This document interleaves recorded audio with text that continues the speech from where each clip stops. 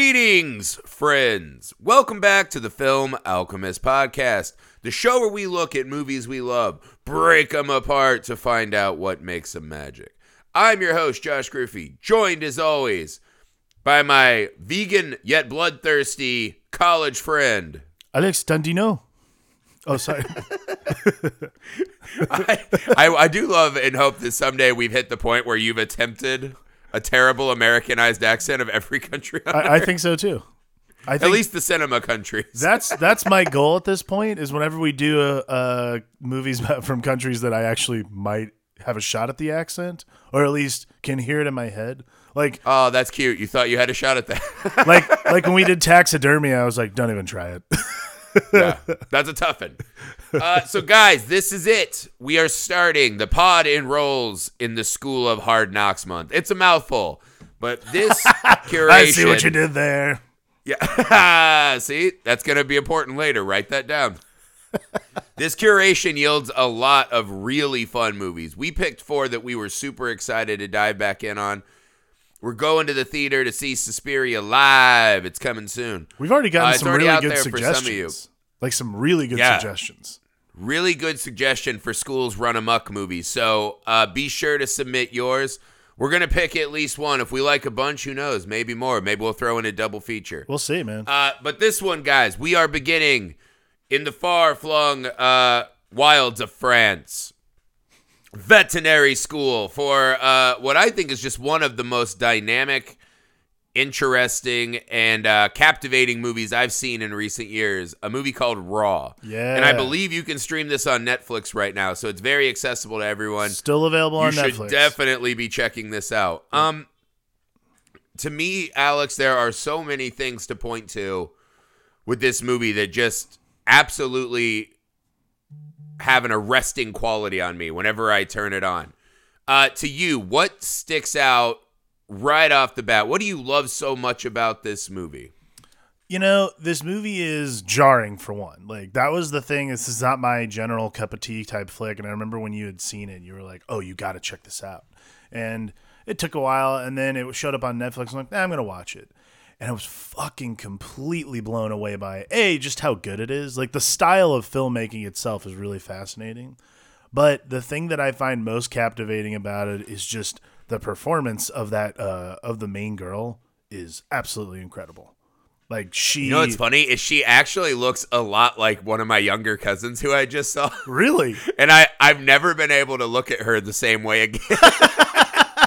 It's actually, in a way, tarnished a family relationship for the rest of my life. Yeah. It's just, but that's, to me, this is the thing, is that this movie doesn't do anything kind of halfway. There are no scenes that it's like, oh, we just need something to get us to the next point, or, blah, blah, blah. Like, everything feels like it's going all out in every fucking scene. There's this really kind of bombastic expansion and retraction quality the movie has. Because we talked about this. I talked about how this is one of those movies that I highlight to some people where I'm like, it just has like a crackling vibrance and energy and power that leaps off the screen in electric ways to me. And you kind of push back saying that, well, no, it's a slow burn. And I agree with that. But what I talk about is there's so much passion and life on screen. Yeah.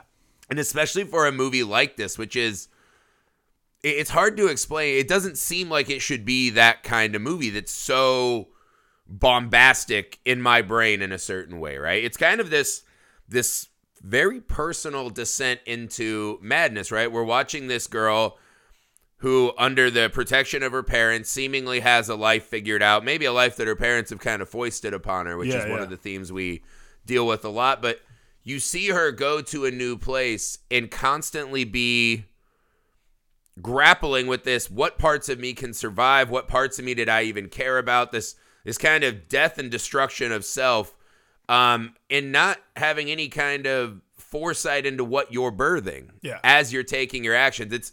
It's really almost a Dr. Jekyll, Mr. Hyde movie in a way.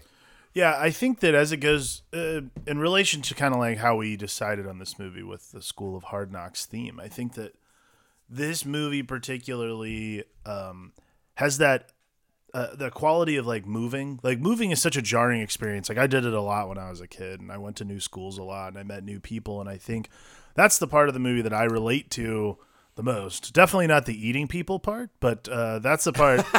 But like the moving and the jarring experience of going to a new school and learning the new things, and not only that, I think the thing that's different about this movie, besides just the jarring experience of having to be at a new school with new people that you don't know, is probably the boarding school aspect and like the hazing rituals, which is a huge part of the beginning of the movie and kind of the impetus for the whole thing. And that was something that I found super jarring the first time I watched it. I was like, what kind of fucking school condones this behavior? Like, this is insane.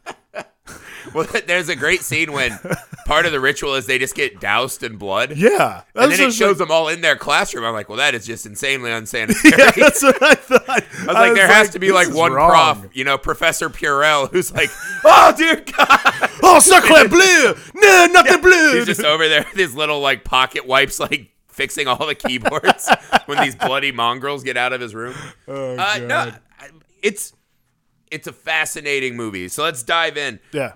This actually has one of my favorite kind of cold openings in a movie I've seen in a long time, right? We're just sitting very still on this idyllic, French country road. Right. And as the car's driving down, we see someone bolt out of the kind of wilderness and dive into the road. The car swerves to avert and just smashes into this fucking tree. Yeah. What we learn later in the movie, obviously, that the person in this car did not survive. Right. And that's it. They don't show us anything else. Nothing else. Is this what's happening to make this person run out into the road? Were they okay? Were they being pursued? It's such a strange opening, but it sets you up early with an ominous yet completely devoid of answers kind of experience. Well, it's a very nice open to what this entire movie becomes. I agree. I mean, I think that's the best. That's probably the only opening that's really probably the best opening they could have done is like this like sort of situation where you sit there and you're like, okay, that's how this movie's going to go. Like, because most of the like, I guess, horror aspects of this film happen in a very similar way where they happen and it's very jarring and it just occurs. And then there's no explanation for it afterwards. Like there's no more explanation than, well, that happened. You're like, okay, I guess we're just doing that. Like they move on so quickly that also this, like, I think it's a technique that I've seen a few times in the movies we've watched is like, if you sort of just skip over something very bizarre happening, like there's a couple of scenes with Justine as like the movie starts progressing towards the beginning where things are starting to happen to her. And as soon as they gloss over them, you're like, okay, that's something I just need to register and hold in the back of my head. Like these things happen rapidly and then they move on to the next thing. It's a really interesting way to cut the movie. I liked it. Right. Well, also opening up on, your mom doing the let me talk to the manager routine. Not as strong. Right. Right. not as strong of a genesis for energy. So essentially what we learn after this car accident is this girl is a young girl. She's vegetarian. She's on her way to veterinary school. Both of her parents seem to have met there. She's legacy, right? Her sister's there. Right. Her mother and father went immediately is bombarded. Right? They're all trying to sleep. And this gang of masked hooligans, right? It's almost like a Pussy Riot scenario. Yeah. Just these people in ski masks busk in. They start throwing all their shit out the windows. And this scene, it happens so early in the movie. And we are thrown into total and utter chaos, right? Right. There's these great shots, because this is another thing. The movie sets up very early in that diner scene, right? The let me talk to your manager scene. Yeah. This kind of revulsion to meat, right? That she's eating and she sees one piece of meat. She's like, whoa. Right. What I love about the kind of pantyless panty raid scene, if you will, is the human cattle effect of it. Like, as I'm watching, I was like, how insanely interesting how fast everyone just falls in line. Right. And you're sitting there counting. You're like, it looks like there's like 100 kids in like various stages of underwear, pajama setup. Right. And they all just immediately fall in line like fucking cattle to the slaughter. Getting forced down into this underground wherever, crawling on their hands and knees under, this crawl space. And I was like, wow, they just fucking fell in line super fucking fast. And it's a small detail, but it becomes insanely important later in the movie, right? Like very early, they're setting us up for this. Look at what groupthink does to not only this girl, but everyone. Right. I think that's also another aspect of the school. The school thing is like, you want to fit in. You want to go with the crowd. Like, you want to do what you need to do. And that is what really is like, it's interesting. Like the concept of fitting in is really sort of the impetus for the entire plot of the movie. Like the whole thing that springs us forward is Justine, this lifelong vegan vegetarian who is sort of forced to eat something forced to eat something that's like going to make her sick. Like rabbit liver. Yeah, that's what but out of a disgusting, by the way, this movie has an insane through line of lack of sanitation. Yes. Just that disgusting rabbit jar. I'm like, don't you guys have fucking tongs to be grabbing these bits of meat out? But she's being forced to do something, and like not only that, she's being forced to do something that she has never done before, never tasted this, and her sister, like this person who's supposed to fucking protect her, also just fucking sells her down. Like, as you should, like it's an initiation. Right. You know, it's something that happened with my little brother, like with stuff that I've done. Like, well, I've done it, you should do it too. Like, I think that's one of those really weird things is school, especially like boarding schools. We're just going to gloss over that. That'll be our true crime podcast someday. But like, remember in Film Alchemist when Alex said, I made my brother do things like the movie Raw did. I never made my brother eat anything raw. I'll say that.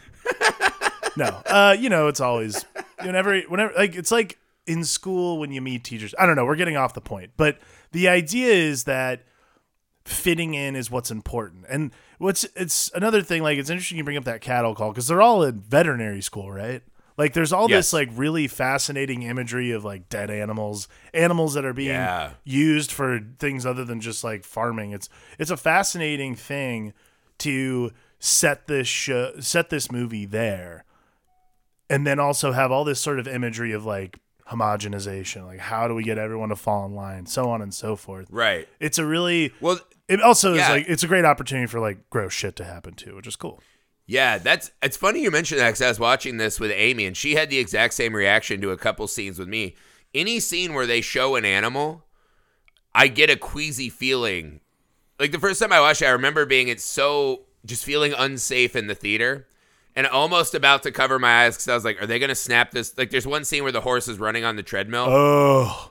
And I was just like, are they going to break his legs? Like, what's happening? I was so fucking, like, actually, that is one of the things that, like, so unnerved me in the theater. Totally innocuous.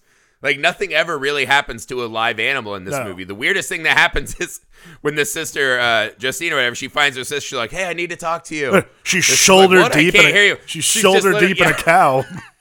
Just has her arm way down a cow's asshole. It's like that classic screenwriting note where it's like, conversation good. They need to be doing something visually stimulating. It's like, how about just ramming their fist right into a cow's asshole? Yeah, I love that idea of like, maybe it started as just like a hallway confrontation. Like, shouldn't they be doing something? Well, we could have her fist a cow. Okay, cool. We'll do that. Like that. So they're in study hall, right? No, too boring. Too boring. Well, let's Lacks see. penetration. We need some penetration. We need some penny. All right, cool. She'll go shoulder deep into this cow to pull out shit. Okay, awesome. We'll do that. No, yeah, the animals. I'm so glad you brought that up. In a veterinary school, you never feel like they're helping or saving animals. No. Like, so, okay, the thing is, they're crawling underground, and they end up at this party, right? Right. And they're at this, I wrote down in my notes, it's the kind of party you can smell through the screen. All of the parties, like, oh everything in this movie, you can smell through the screen, dude. All the parties particularly are disgusting, but everything like that scene where the sister's got her fucking hand down that cow's ass. I'm like, oh, it reeks. I can tell. Or the dissection scenes, all that. Oh, but yeah. So they're at this party, and she's kind of this lost little kid, not partaking, whatever. She finds her sister. If they're on their way out, there's this little slaughtered lamb effigy, essentially, that's hanging up. And you could never really, I couldn't tell if that was real or not. But it becomes, so that's our jumping off point into what you're saying, the meat eating, right? So they drench the vets in blood, and they make him eat meat. And so she caves, right, under the peer pressure of her sister. Right. Well, this is the beginning of the journey for Justine into, essentially something foreign is now inside of her and is changing her. It first manifests as this gnarly ass rash. Ugh. So she immediately gets this rash all over her body and is going at it.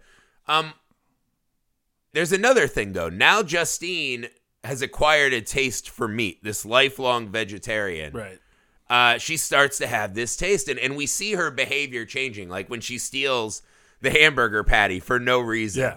Yeah. It's kind of this interesting effect of one decision she caves in, right? Where they're just like, just do it and then be done with it and move on. Right. And she even runs over and dry heaves or actually throws up right after. Yeah. But essentially the damage is done. This kind of innocuous, just do it now and then go back to how it was. She never gets to go back. Right.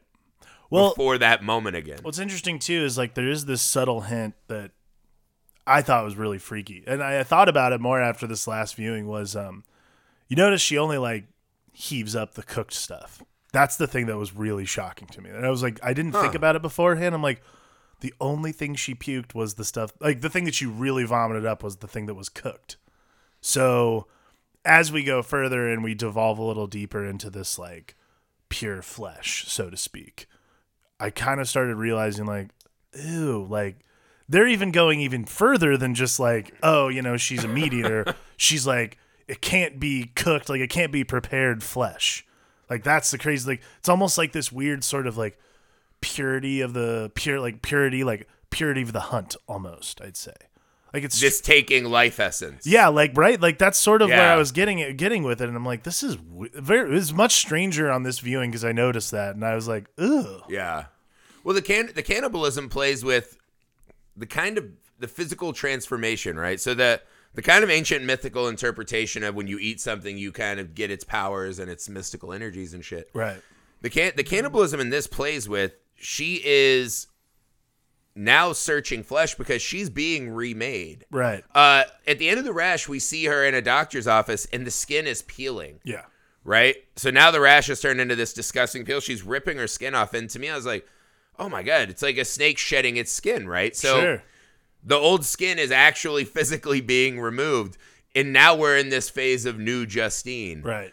And so, yeah, I think the cannibalism is a part of, because you have to think, too, about who she's eating and what she's eating. It starts kind of, with the classic, whatever is bloody in the fridge setup. That chicken. But then it starts to move forward in who she's biting and why are always great moments. Yeah. That are addressing where she's at in this stage of the journey, right? Because the thing I latch onto so much is, and you see it a lot in the sister relationship. Early on, the sister's the one who saves her from the party. She's the one who gets her to eat the meat. And then she's the one, here's a blue dress, this and that. Kind of trying to make her a mini version of herself, right? Right. But the sister seems to despise this role, which I found kind of fascinating, is that there's this constant ebb and flow in their relationship where they feel like they're the only ones that get each other, right. But yet they also are both repulsed by each other. I mean, that to me is almost like a sibling rivalry thing, though. Like I picked up on that too, and my thought was always like, again, you're an older brother, I'm an older brother. Like I think about the times that, you want your little brother to kind of like, you think what you're doing is cool, and then your little brother gets involved with it, or your sibling, and you're like, maybe it's not as cool because they're involved now. It's some sort of strange like you said, ebb and flow. I think it's the push and pull of a sibling relationship, and sometimes in that case, sibling rivalry, I'd almost say. Like they're like, she's protecting her in the way that like siblings would, but she's also kind of leaving her out to the wolves, so to speak, in a lot of cases. It's a really, it's very reminiscent of like kind of the classic, a classic sibling relationship. Well, you get to a point where you start to wonder if the older sister has gone on this similar destruction rebirth path. Sure. And if she thinks she's helping, or if she's just more interested in seeing this kind of idyllic version of herself, right? That's what her younger sister would be when she arises. If she just wants to destroy her to match where she's at, which we learn later in the movie is more and more gone. Right. This brings me to maybe one of the more disturbing scenes in the movie, right? There are two scenes that really unnerve me in this movie besides animal scenes. There's the one scene where they drive to a gas station specifically just to eat what is it, Euro or whatever? And she's just crushing a sandwich while this trucker just walks up and is really uncomfortably manhandling her gay roommate. Yeah. And everyone's just kind of sitting there like, that's very normal. I'm watching that scene and you're like, just get off the car, run away. You're a fast little soccer guy. Run away. Like, what the fuck is happening? Why is she eating so happily? That scene is like one of those brush away scenes, but it unnerved me in an extreme way. But then we go to the sisters. They're on the roof kind of having a peeing standing up contest. Oh my God. And she realizes that she needs to take care of some ladyscaping maintenance. Right? Yeah. Oh. So we decide to go in and we're gonna do a little Brazilian wax scene, which I think for a lot of men, this is one of those like French cinema things, right? Like they're so much less afraid to show like vaginal areas and pubes than we are. Right. That just as an American audience member, if you don't watch a lot of French movies, you're already like, well, this is uncomfortable. Right.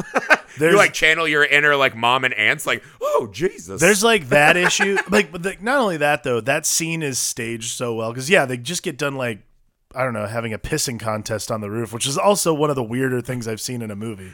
Like these girls, I literally leaned over to Amy. I'm like, can you pee like that?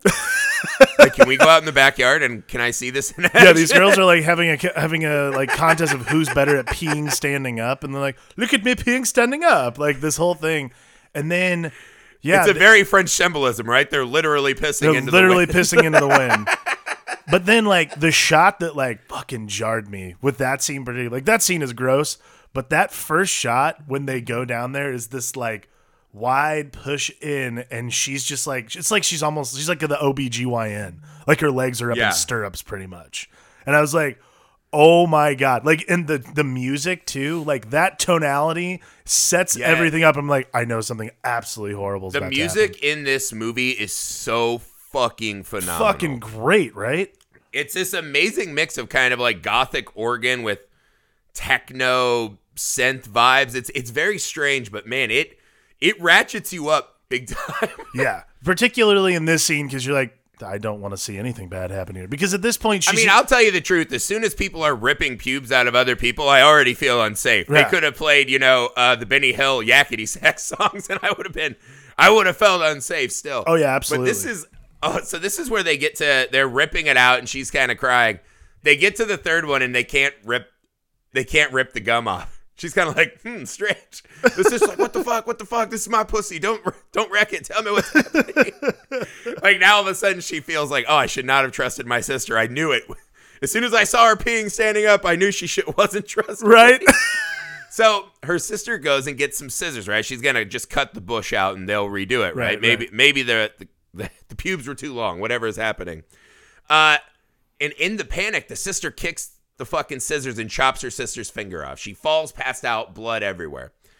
This leads us to the first truly interesting moment of cannibalism in the film. Oh yeah. So as her sister's passed out, she calls the cops, whatever French 911 is. And she's sitting there pondering. She's looking for ice to put the finger on to preserve it. And the more she stares at it, you can see it coming. You know what's going to happen. Oh, yeah. She starts drinking the blood out of the finger. Right. And then that's not enough. And she starts fucking eating it. Right. And then her sister wakes up and they lock eyes. Yeah. And it's one of those it's just a great movie moment, right? It's so imagine waking up gross. From being unconscious, right? Trying to figure out where the fuck you are and looking over and just seeing your sibling eating your fucking finger. Oh, dude. It was one of those, like, the shock on her face. Like, the two of them just combined. That scene is so... You don't know where it's going to go. Because obviously, she's going to eat this, and you're like, this is about to go a full-blown horror movie. Like, she's going to, like... Her eyes are going to roll back, and she's going to become a zombie or something like that. The fact that it doesn't do that and stays locked in that moment of awkwardness between two sisters, like, are you eating my hand? That's very uncool. Like, that... in and of itself makes this movie that much more interesting. Like, well, not only that they didn't turn her into a monster, but there's a cutaway where we see she's actually shifted and now she's slid further away towards the wall, like almost in this little nook, running away from the truth of what she's just done. She's actually smaller and mousier. Yeah. For this disgusting, carnivorous act she's committed. By the way, there's something you glazed over that I have to talk about is the hairball scene which is one of the most. Oh my God, I forgot about that. I thought you were going to talk about that rather than the gas station thing. That is by far the most jarring thing I watched in this movie because it's another convalescence of like horrifying imagery with amazing music. She pulls out this like 3-foot long hairball. Like just when you think it's going to end too, she's still like pulling it out. It's like a fucking like clown pulling a handkerchief out of its mouth. Like it's like so that fucking disgusting. never-ending pie eating scene in Ghost Story. Yes.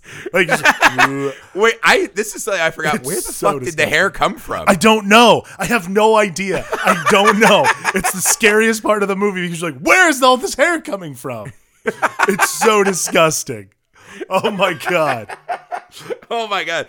It is I so can't funny. believe you glossed over that. As soon as you said I glazed over, I looked back up and in huge, like what would be 64 font in Word, I wrote hairball with an exclamation point. I have the exact same thing written on my note. I'm like, hairballs. Grossest thing I've ever seen. Oh my God. Yeah. Ugh. This fucking movie. It's brutal. But this is it gets back to what you're saying though. I like the idea of this girl devolving into a cannibal, yet we're still bonding on and latching on to the girl we met at the start of the movie. Like right? they never dehumanize dehumanized monster her. is never a full transformation, which I think is actually a strength of the movie because as soon as you send them all the way, Right. you're doing kind of a black and white game at that point. Right. Where we know she's bad because now she just likes to taste meat. Right. It's they always keep it more cloudy and interesting in this movie. Which I fucking adore, man. They never dehumanize her. Like this is a really important aspect of the story, I think, is like she's never not human.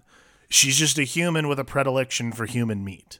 Like that's Right. I think that's a really important thing about this movie and that's what makes it different from other like There are only two things that make her a full monster. When she steals the hamburger patty, she does it with her bare fingers. Again, France and the hatred of tongs. I don't get it. Disgusting. Secondly, they let the dog take the fucking rap for the scissor chopping and Yes. finger eating. An innocent dog is murdered because poor of this dog. evil, horrific monster. This girl doesn't know how to stay clean.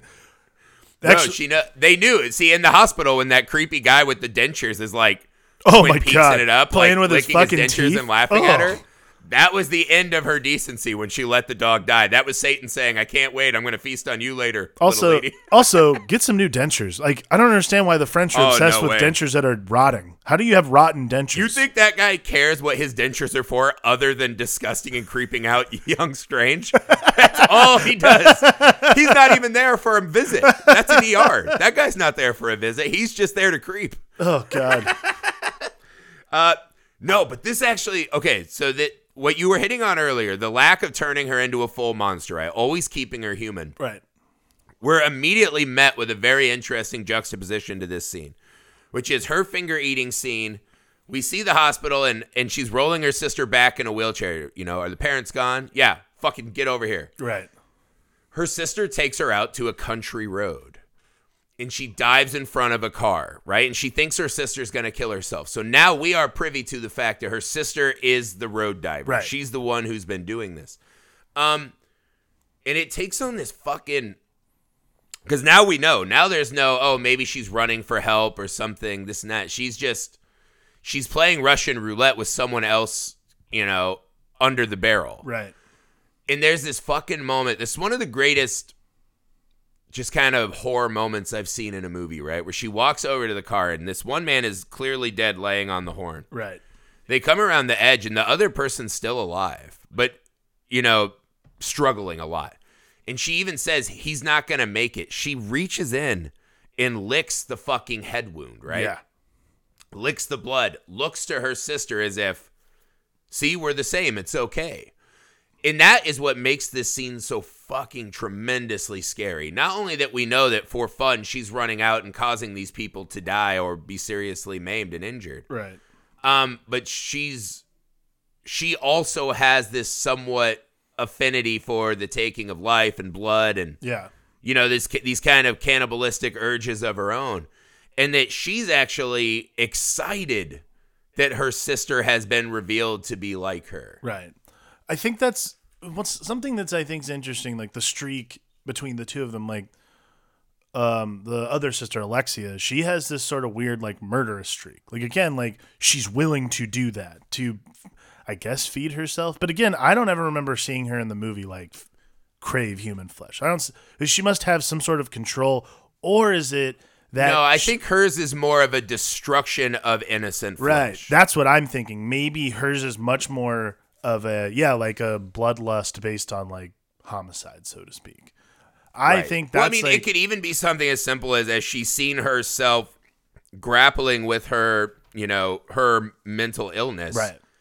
She makes herself feel better by destroying people that aren't suffering. Right. I think that's the difference, though, especially in this scene, is so she destroys these people. They're suffering. She licks the head wound. And Justine, you're expecting her to jump in, and Justine's the one who tries to stop her. Like, that's the crazy thing about the scene. Well, she's immediately repulsed by what she's seeing. And I think it's Oh, my God. Remember this, though? This is the great moment where the sister Alexia or whatever says, I did this for you. Oh, yeah. And we know that's bullshit because we've seen her do it before. Yes. But she kind of immediately has to retreat back behind her mask. Yeah. Because her cannibal sister is judging. I mean, you have to be a real piece of shit to be like, I just watched you murder my dog and eat my finger, and you're judging me? Yeah. Where was that scene? Realize that they're right. I really wish they had that confrontation, and then like, you ate my finger, and you're gonna judge me? Like, oh my God, how am I on the side of? Like, you mutilated my pubes. I'm on the side. We were even in that apartment. I'm on the side of the murderer. How am I on the side of the murderer? Come on. Oh, man. The moral ambiguity required to watch this movie is really fascinating.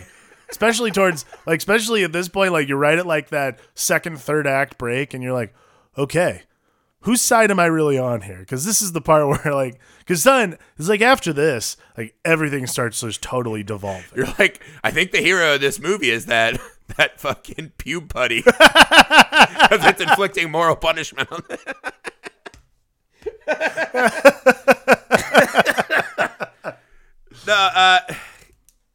It's an interesting moment because then she has to walk home, and she does this weird thing where she just like takes her shirt off. Right. There's a little blood on it. That's what it is. That's what gets her. But then she's just kind of walking exposed. Right. And she looks really uncomfortable.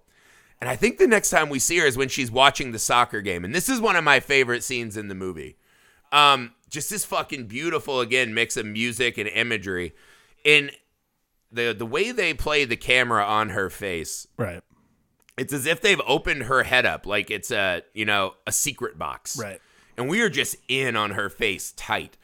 And her fucking eyes are just full of intensity, right? She looks like the predator on the prowl watching her gay roommate play soccer.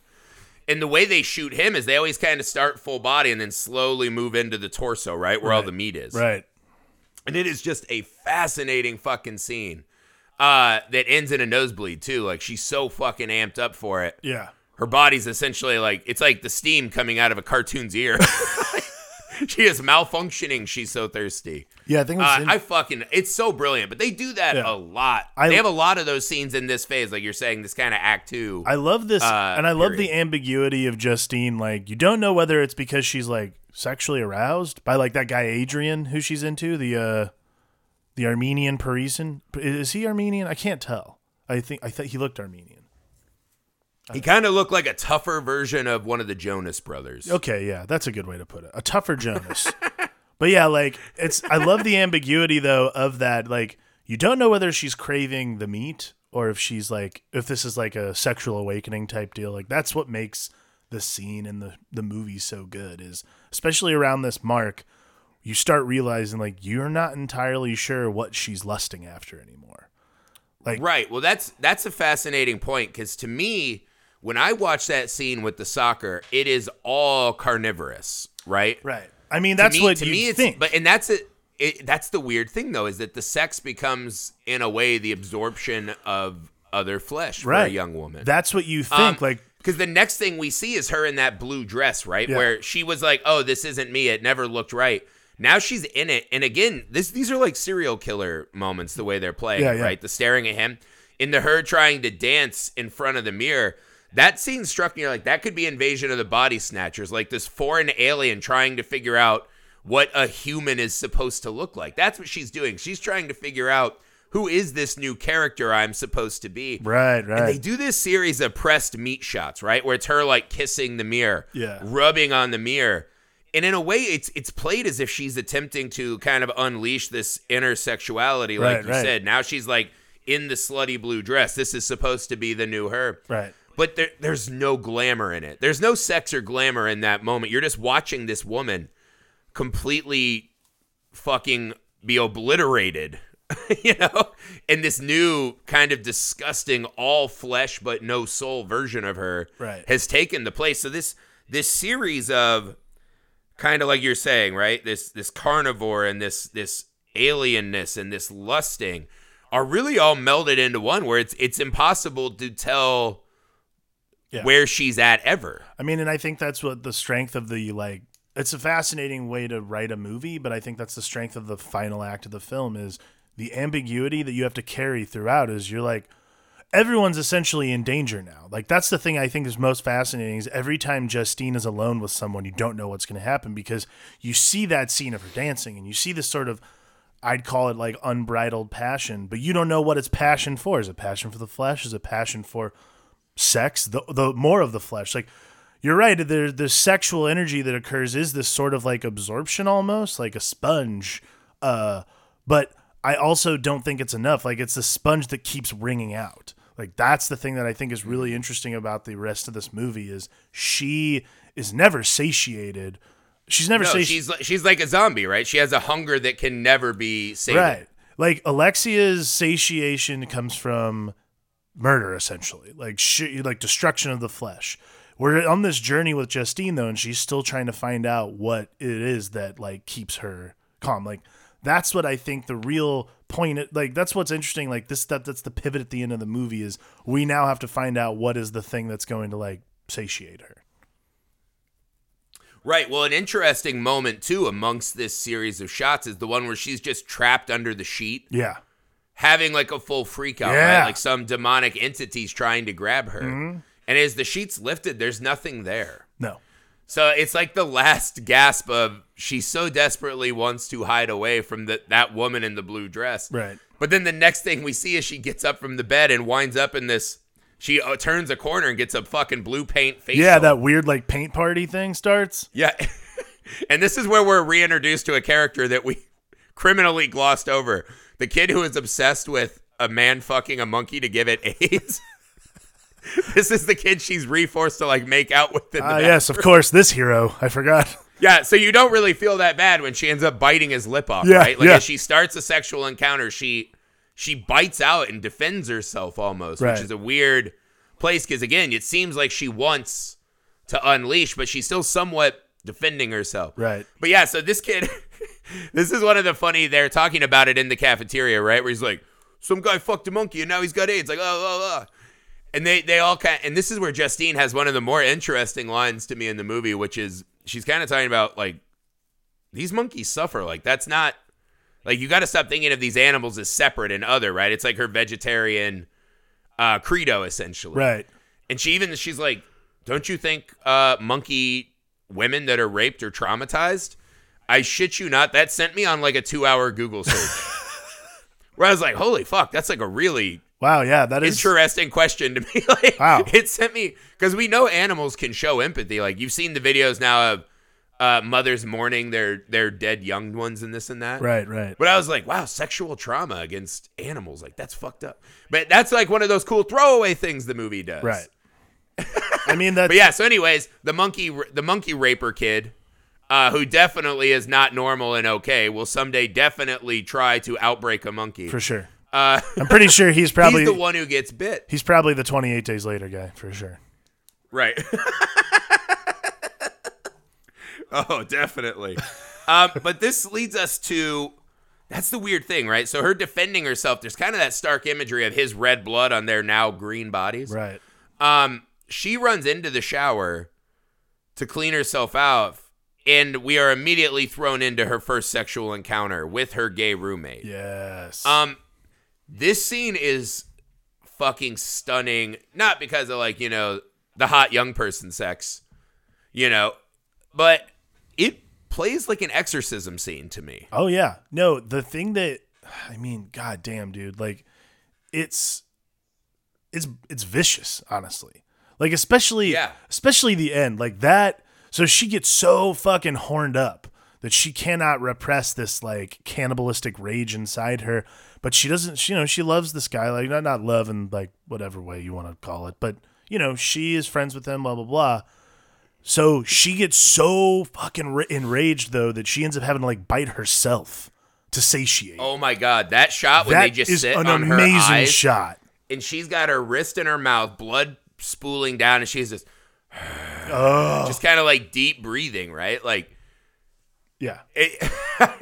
It's fucking great. But again, that's another interesting moment of cannibalism because when she ate her sister's finger, right, it felt like there was a part of her that wanted to become that. Right.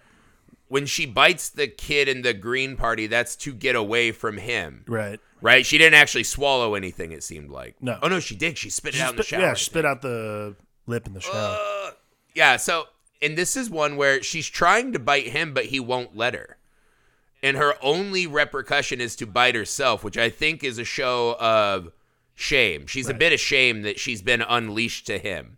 That now he's seen her for what she is. Right. Which is kind of this snapping, insane, lusting animal. Wait, does she bite out the tongue? It's such an interesting scene. Does she bite out the lip and eat it, or is it her tooth? The lip. It's her tooth. It looks like the lip is down. And then she had a chunk of him stuck in her teeth. No, that's her tooth. That's her tooth? I think that's her tooth, and she eats it. Oh, maybe that's her plant eater teeth, right? The back ones are the kind of flatter ones for squishing plants. She's like, I don't need these anymore. I'm biting teenage lips. Oh, dear God. I just realized it's her tooth. It makes it so much worse. Oh, my God. Oh. It is one of those funny things that of all the things that can happen to a body, like people pulling teeth out when they're not supposed to, is one of the grossest things. Yes. It's so fucking gross. But yeah, but that's what I mean. That shot of her on the bed biting her wrist. Right. We then cut immediately to this pushing through a party. This is the second time we're at a party like this, and we've seen the kind of devolution of all the students. Yeah. There's a shot in here at the start, which is so fucking vulgar, where the girl's licking the dude's eyeball. We push past her, and now we have full fucking demonic form Justine just loving the party, right? She's so fucking in. In the shot of her as this new woman, it reminded me of, have you ever seen Trilogy of Terror, the old Karen Black, like anthology horror flick? I don't think so. There's this short at the end, which is the most famous one of all of them, probably the only one people remember, called Amelia, where she has the little Russian fetish doll, the hunting Zulu fetish doll, and it's unleashed, so it's like, man, it's trying to kill her the whole movie. Spoilers, and at the end, she's imbued with the spirit. She calls her boyfriend over, and she goes and fucking squats in front of the door, and is just stabbing this knife into her wood floor, and she has now the fucking fangs of the demon doll. Right. And then I saw that shot, I'm like, oh my God, she's been Amelia'd. Because she's fully in, like, and then she's like walking around the party just like snapping at dudes, getting fucking blackout drunk. And this leads us again to, I don't know, do you think this sister, this is a moment of her sister's revenge, or is her sister trying to pull her further down with her? How do you read what happens next? Essentially, we have her trying to feed her sister a cadaver in front of all of their classmates. Right, yeah. Really hard one to come back from. I feel like it's revenge. Like, even if you're like trying to like even if the car wreck scene, like you're trying to say like we're similar. I feel like it's revenge mainly because it has never come back up that bitch bit her fucking finger off. Like, I absolutely, like, if that was a situation with me and my sibling, I'd be like, I'm gonna get you back. Like, this is the long con. We don't know if she ever got that stuff off of her pubes. Also, she didn't rat her out for committing double homicide. Yeah, I think she was biding her time. I think it's a long con, and I think this is the completion of that. That's what I think. I think it's revenge. Here's a theory I have, right? Which is, I think that the older sister is so fucking ashamed, right? Because she's obviously somewhat popular and in with the people, but I think there's an inner shame that she can't escape. I think when she sees her sister fall apart, she sees her chance to be understood, right? And so there's this moment too, because this leads to, there's kind of a revenge porn aspect of it. Right. The video's gone viral now, and that's how she finds out. Well, the sisters get in this gnarly fucking brawl where she actually bites Justine's cheek off, like a piece of her cheek. Yeah. And they are fucking brawling and going for it. And then these dudes get in and just start kind of choking them a little bit. Right. And the women, it has this very almost like witch trial moment, right? Where they actually have like cords around their neck. Right. And Justine gets out, and the two of them, she runs and embraces her sister who just bit her cheek off and, made her try to eat a cadaver, Day of the Dead style. Right. And they look around at everyone else like, look at all these fucking monsters trying to get us. Right. It's such a fucking beautiful inversion of what we know to be the truth, right? And that's what I think the older sister wanted, right? Is to bring them together like that. Interesting. Weirdly enough, it seemed to me to be cruelty, but I think she was just so desperately wanting that moment, right, where they fought against the monsters together. And you see it again when Justine is showering her sister after she commits a cannibalistic murder. Right. I don't know, man. Like, it's a much better read than I feel like just plain revenge, and I do like that take. But I also see, because then I think about the scene later. No, I think maybe you're right now that I think about it, because I think about like after everything that happens in the ending of the movie, like maybe that's what it is. I think you're onto something, because I've always considered that scene just sort of straight up revenge for biting her finger off, but maybe there is a little more. I keep forgetting about that familial aspect. Like, that is really important. Yeah. There. It is super important. It has and integral that to the moment plot. that, like, right, there's the moment that Frankenstein's monster always yearned for, right? Which is he just wants the embrace of his creator and not to feel alone and monstrous, And that's kind of what those two have in that moment. That's immediately what I thought to. Is I was like, oh, man, that could have been De Niro and Brando. Damn, I think you're right, man. Just Damn. hugging it out in that cave. No, you're not wrong, though. Like, I keep forgetting about that. It's a beautiful moment, though. In all of this carnage, and this is what the movie does really well to me, and you said it best, it keeps them very human. So amidst these kind of vulgarities and disgusting acts that we see, right, that moment of just true compassion and love for each other, and just seeing someone else you love going through something that you can actually understand, like that's a beautiful moment to me. Yeah. I fucking adored that moment. I was like, what a great way to wrap up, because honestly, you're like, they should just beat each other to death and that's the end of it, right? While all the other students chant, shame, right, shame. Yeah. This totally should be a scene in Game of Thrones. There's a real beauty in that moment. Yeah. I love the way they stare out at the other students like they're the fucking monsters. It's I don't know, that's a brilliant choice to make. It's a good inversion. I think that's what's fascinating about it is, it plays to your theory again, I think, about like the familial aspect becomes so crucial, especially towards the end of this movie. I didn't even think about it. Damn it. You fool, Dandino. Yeah. All right. Too busy working on your hilarious accent game. It's true.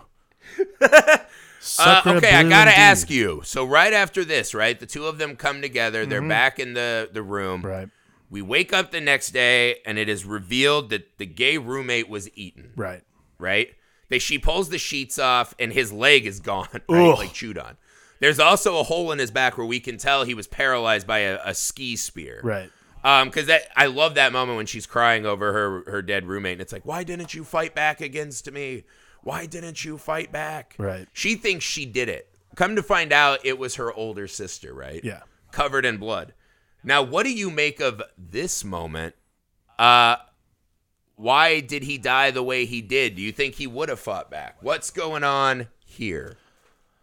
I think this is, and I think this is Alexia looking out for her sister, because I think Alexia knows she's a psychopath, and eventually the things she's doing are going to get her caught, like jumping out in front of cars, killing people, eating them. That's not great.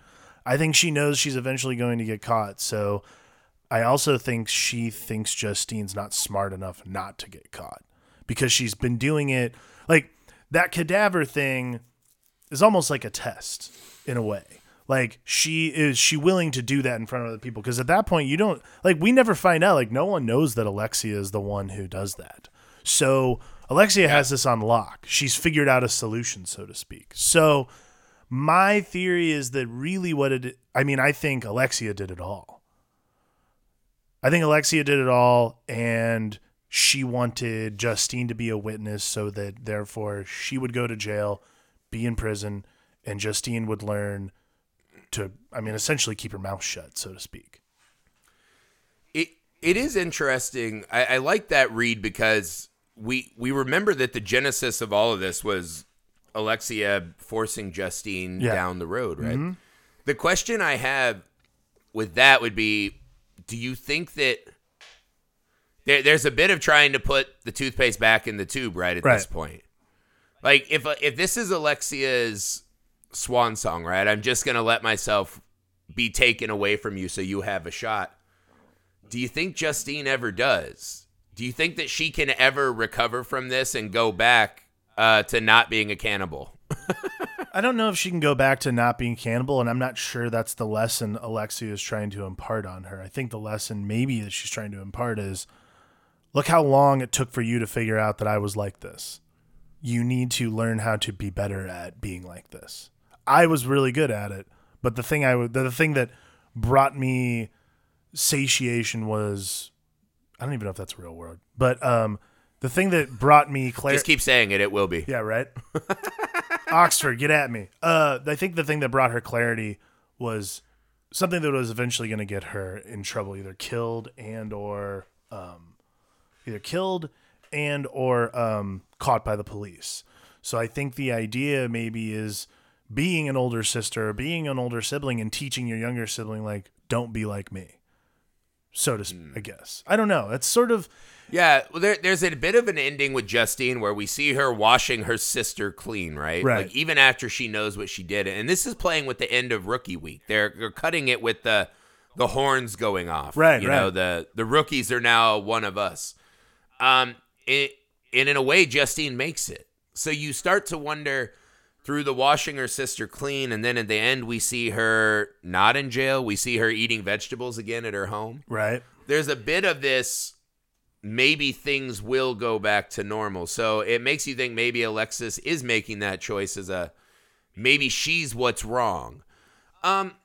It's an interesting moment of filmmaking to me, because the question almost becomes, to me, again, it's always why, I guess, because we already know that it's gotten so bad. After that video, there's not really going to be a going back for either of them, it feels like, no. Right? You're like, maybe Justine, because she's blackout drunk, she'll be all right. But yeah, it's a weird moment because she's also kind of taking on the mental illness of her sister. Like, this isn't the car thing. This is full on eating the leg. Right.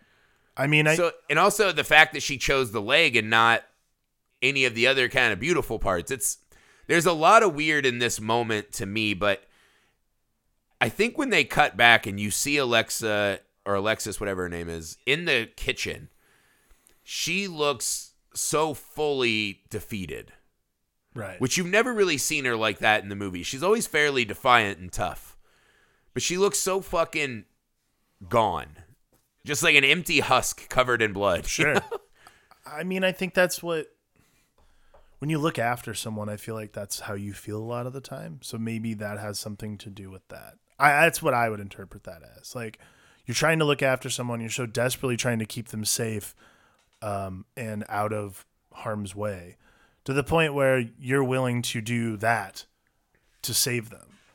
That maybe it's not necessarily defeat, but just exhaustion. Like, she resigns to her fate quite easily too. Like, it's not like she sits there and says, I didn't do anything wrong. Like, she goes to jail almost with, happily. She's enjoying it. But, it's interesting because I look from the end of that fight, right? The lovely embrace on. I'm looking for the moment where she just says, I keep looking for the moment where she has this repulsion of what she's done, right? I can't believe what I've fucking done. And then even if she has that realization, it's an interesting jump to then, well, now I better do something really, really bad. Right. To like finally put a bow on this, right? Like, she could have just gone already. So it's an interesting choice, but to me, I think the most interesting way I can view that scene is it's like Justine exercising her cannibal urge. Right. Just played out in the physical world, right? Because it's her sister, in a way, achieved what she wanted to during that fucking scene, right? She got to bite the kid. Right. Right? She was trying to bite him, and he kept pushing her off. Her sister pulled it off. Right. And so, in a way, she's seeing the inevitable end of the road for herself. So, her sister's too far gone and past redemption, and this is a moment for us, the audience, to believe that maybe, just maybe, she's seen her future and will get better. Right. Now, this leads us to the last scene, which is really just one of those great classic buttons at the very end. You don't need it at all, but it's great, right? There's this kind of sisterly bond in the prison where the faces are mirrored on each other. That's why I was thinking about the, maybe this is seeing herself down the road, is because through the prison glass, they layer their faces, right? Right. And they had that really great moment where Alexa's like, hey, put your cheek scar on the glass, and that's what she kisses, right? They're bonded through this tragedy. Right. But then we go home, and she's trying to get vegetarian again, and this is a great button. Oh, it's so good, man. It's one of my favorite ending scenes of a movie, really. The dad, they're talking, and then the dad unbuttons his shirt. And, you're like, oh, God, this is not what this movie is, please. But then you realize as rapidly it's not. He reveals all of these horrible, scars and bite marks on his chest. Some of them fresh. One of them is, still red and bleeding. And basically, he reveals that this is a hereditary thing. His mom is her mother, Justine's mother's like this. And he gives probably one of the best final lines of a movie, which is I'm sure you'll figure out a solution, honey. And he's just sitting there, just chewed in half, man. It's disgusting. But you're holy it's your shit. mom's a functioning cannibal. Yeah. Right? Your mom's a functioning cannibal. Your sister wasn't. Maybe you'll figure it out. That your is sister kind of blew fucking it. insane. Your sister blew it. It's you should probably be in jail for destruction of evidence, but, you got a shot. You got a real shot here, kiddo.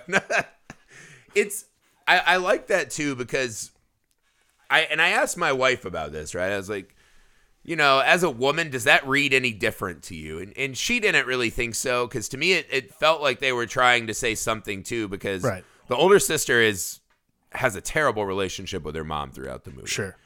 And I was like, I feel like they're, just to boil it down, right? Even without the, the feminist read on it, the movie to me is just fascinating because it's this look at what forms us, what is actually important to us, and how easily we're willing to give up things that are bedrocks to ourselves. Right. And that through everyday actions, you can look back one day and be like, holy fuck, I'm the monster. And not realize what you've been doing to get to that road. So this kind of destruction and rebirth, just kind of suddenly and slowly at the same time occurring, I think is just a fascinating playground. And then to put it in this young woman going off to school, trying to, because you have everyone's kind of shitting on her, right? The gay roommate. It's well, I wanted a girl roommate. Well, they gave you a gay guy. Deal with it. Right. The teacher who hates her for being a good student is I actually hate you because you'll scare away other vets. Whatever, trying to live up to her parents' expectations. Right. Trying to live up to her sister's expectations. There's this it's a really brilliant time in a young person's life to do this Dr. Jekyll, Mr. and Hyde exploration of what yourself actually is. Yeah. I think the only way this movie could be more interesting or more entertaining is if they had added a second button, which was Justine replying with her dad's open hamburger meat chest with, wait, so I could have kept the dog and you guys would have been understanding of the whole fucking thing. End of movie. Well, this is how they should have ended it. If this was America, this is how you end the American version. Is that it's the family outside having a picnic. And you cut back to the now severely overweight dad. Right. Right? And he's dressed in the socks with sandals, the khakis. He's got the Hawaiian shirt, but it's unbuttoned. And he looks over, takes a swig of his beer, and he says, dinner's almost ready. And he actually has his huge fat stomach on the grill. And he's spatulaing his own fat, and the women are just all mouth-watering. Wow. Man. Hollywood, get at us. I don't know what you're waiting on. Hollywood, you're welcome. Don't spend all that huge movie money in one place. Remake of Raw, starring, I don't know, some fat guy. We'll just call it Medium Well, because this is America. We don't do Raw. Medium Well, the American. I believe in America, Women Destruction College Story. We'll call it Tartar. That's what we'll call it. Oh, over here, too, you can hit a broader audience, because there are tons of men audience that are terrified of women going to college and being smart. And eating them. It's really tapping into very American fears. We'll be fine. Oh, my God. So much movie money. It's crazy. Holy shit. It's just, man, it's a great mix of style and flash and substance and amazing fucking performances. Just vivid fucking editing and cinematography. It's got pulse, man. I want to eat this thing raw. That's how I always look at it. I'm like, I would be a cannibal if this were the flesh I could eat every day. I love this fucking movie. It's a great movie. I tried to suggest it to everybody that anybody that asks me for a movie to watch on Netflix, I say this one. They're like, "Is that scary?" I'm like, "No, you're fine," because I don't want that. Yeah, you'll be good, man. You'll be good. Well, that's it, guys. That's Raw. Find it on Netflix. Also, it's just awesome that movie's so accessible now. Yeah, I think that really movie's great. just on Netflix. Yeah. That's great. So yeah, share it with a friend, guys. Remember, wear your chainmail underneath your clothes just in case. Just in case. If you start seeing that wily look in their eye, cover up. Bring some Bob Evans links to throw at them just in case. But if they make it through and you guys aren't chewing on each other, share the pod with them, man. That's how we'll get more Alchemist in. Watch movies with your friends and then come talk about said movies with us. That's the dream goal and purpose of this show. If you find us on a podcast directory where you're able to leave a rating and review, that helps us a ton. Please do that, guys. It only takes a minute, but it means the world to a small show like us. Also, if you guys are on social media, we're on social media. We're on Twitter, Facebook, Instagram. Follow us. Share our stuff with your friends. Help us grow the community, because ideally when we do these months and curations, we also want to hear from you about movies that maybe we haven't heard of, movies that mean the world to you guys, so we can get better, more interesting movies constantly every month.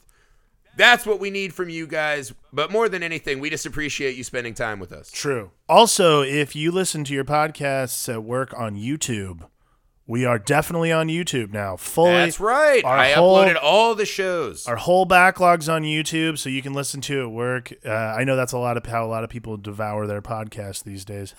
Devour. God, I am good. Yeah. Get at us. Medium rare. Get at us everywhere, man. We're all over the place. If you go on YouTube, look for the Chubby Mansion. And that's where we have our stuff. Chubby Mansion. It'll have this, our other show, Long Box Sessions, which some of you also partake in. Hoping to start bringing you video content shortly as well. This will include some news stuff, maybe more about movies that are just coming out. If you love hearing our voices, hopefully you're not repulsed by seeing our faces. That's the gamble we're making. God willing. You never know. That's it, guys. Next up, we are doing the old school Dario Argento Suspiria in preparation for the new Suspiria, which is out in some places. It will be out wide very shortly. We will be partaking in that with a special now playing of the new Suspiria. So watch both. Be ready to join us for what are insanely wacky and interesting horror fairy tale jaunts. Indeed. Also, yeah, if you have any color blocking glasses, you might want to grab them. From the Film Alchemist, I'm Josh Griffey. I'm Alex Dandino. Thanks again, peeps.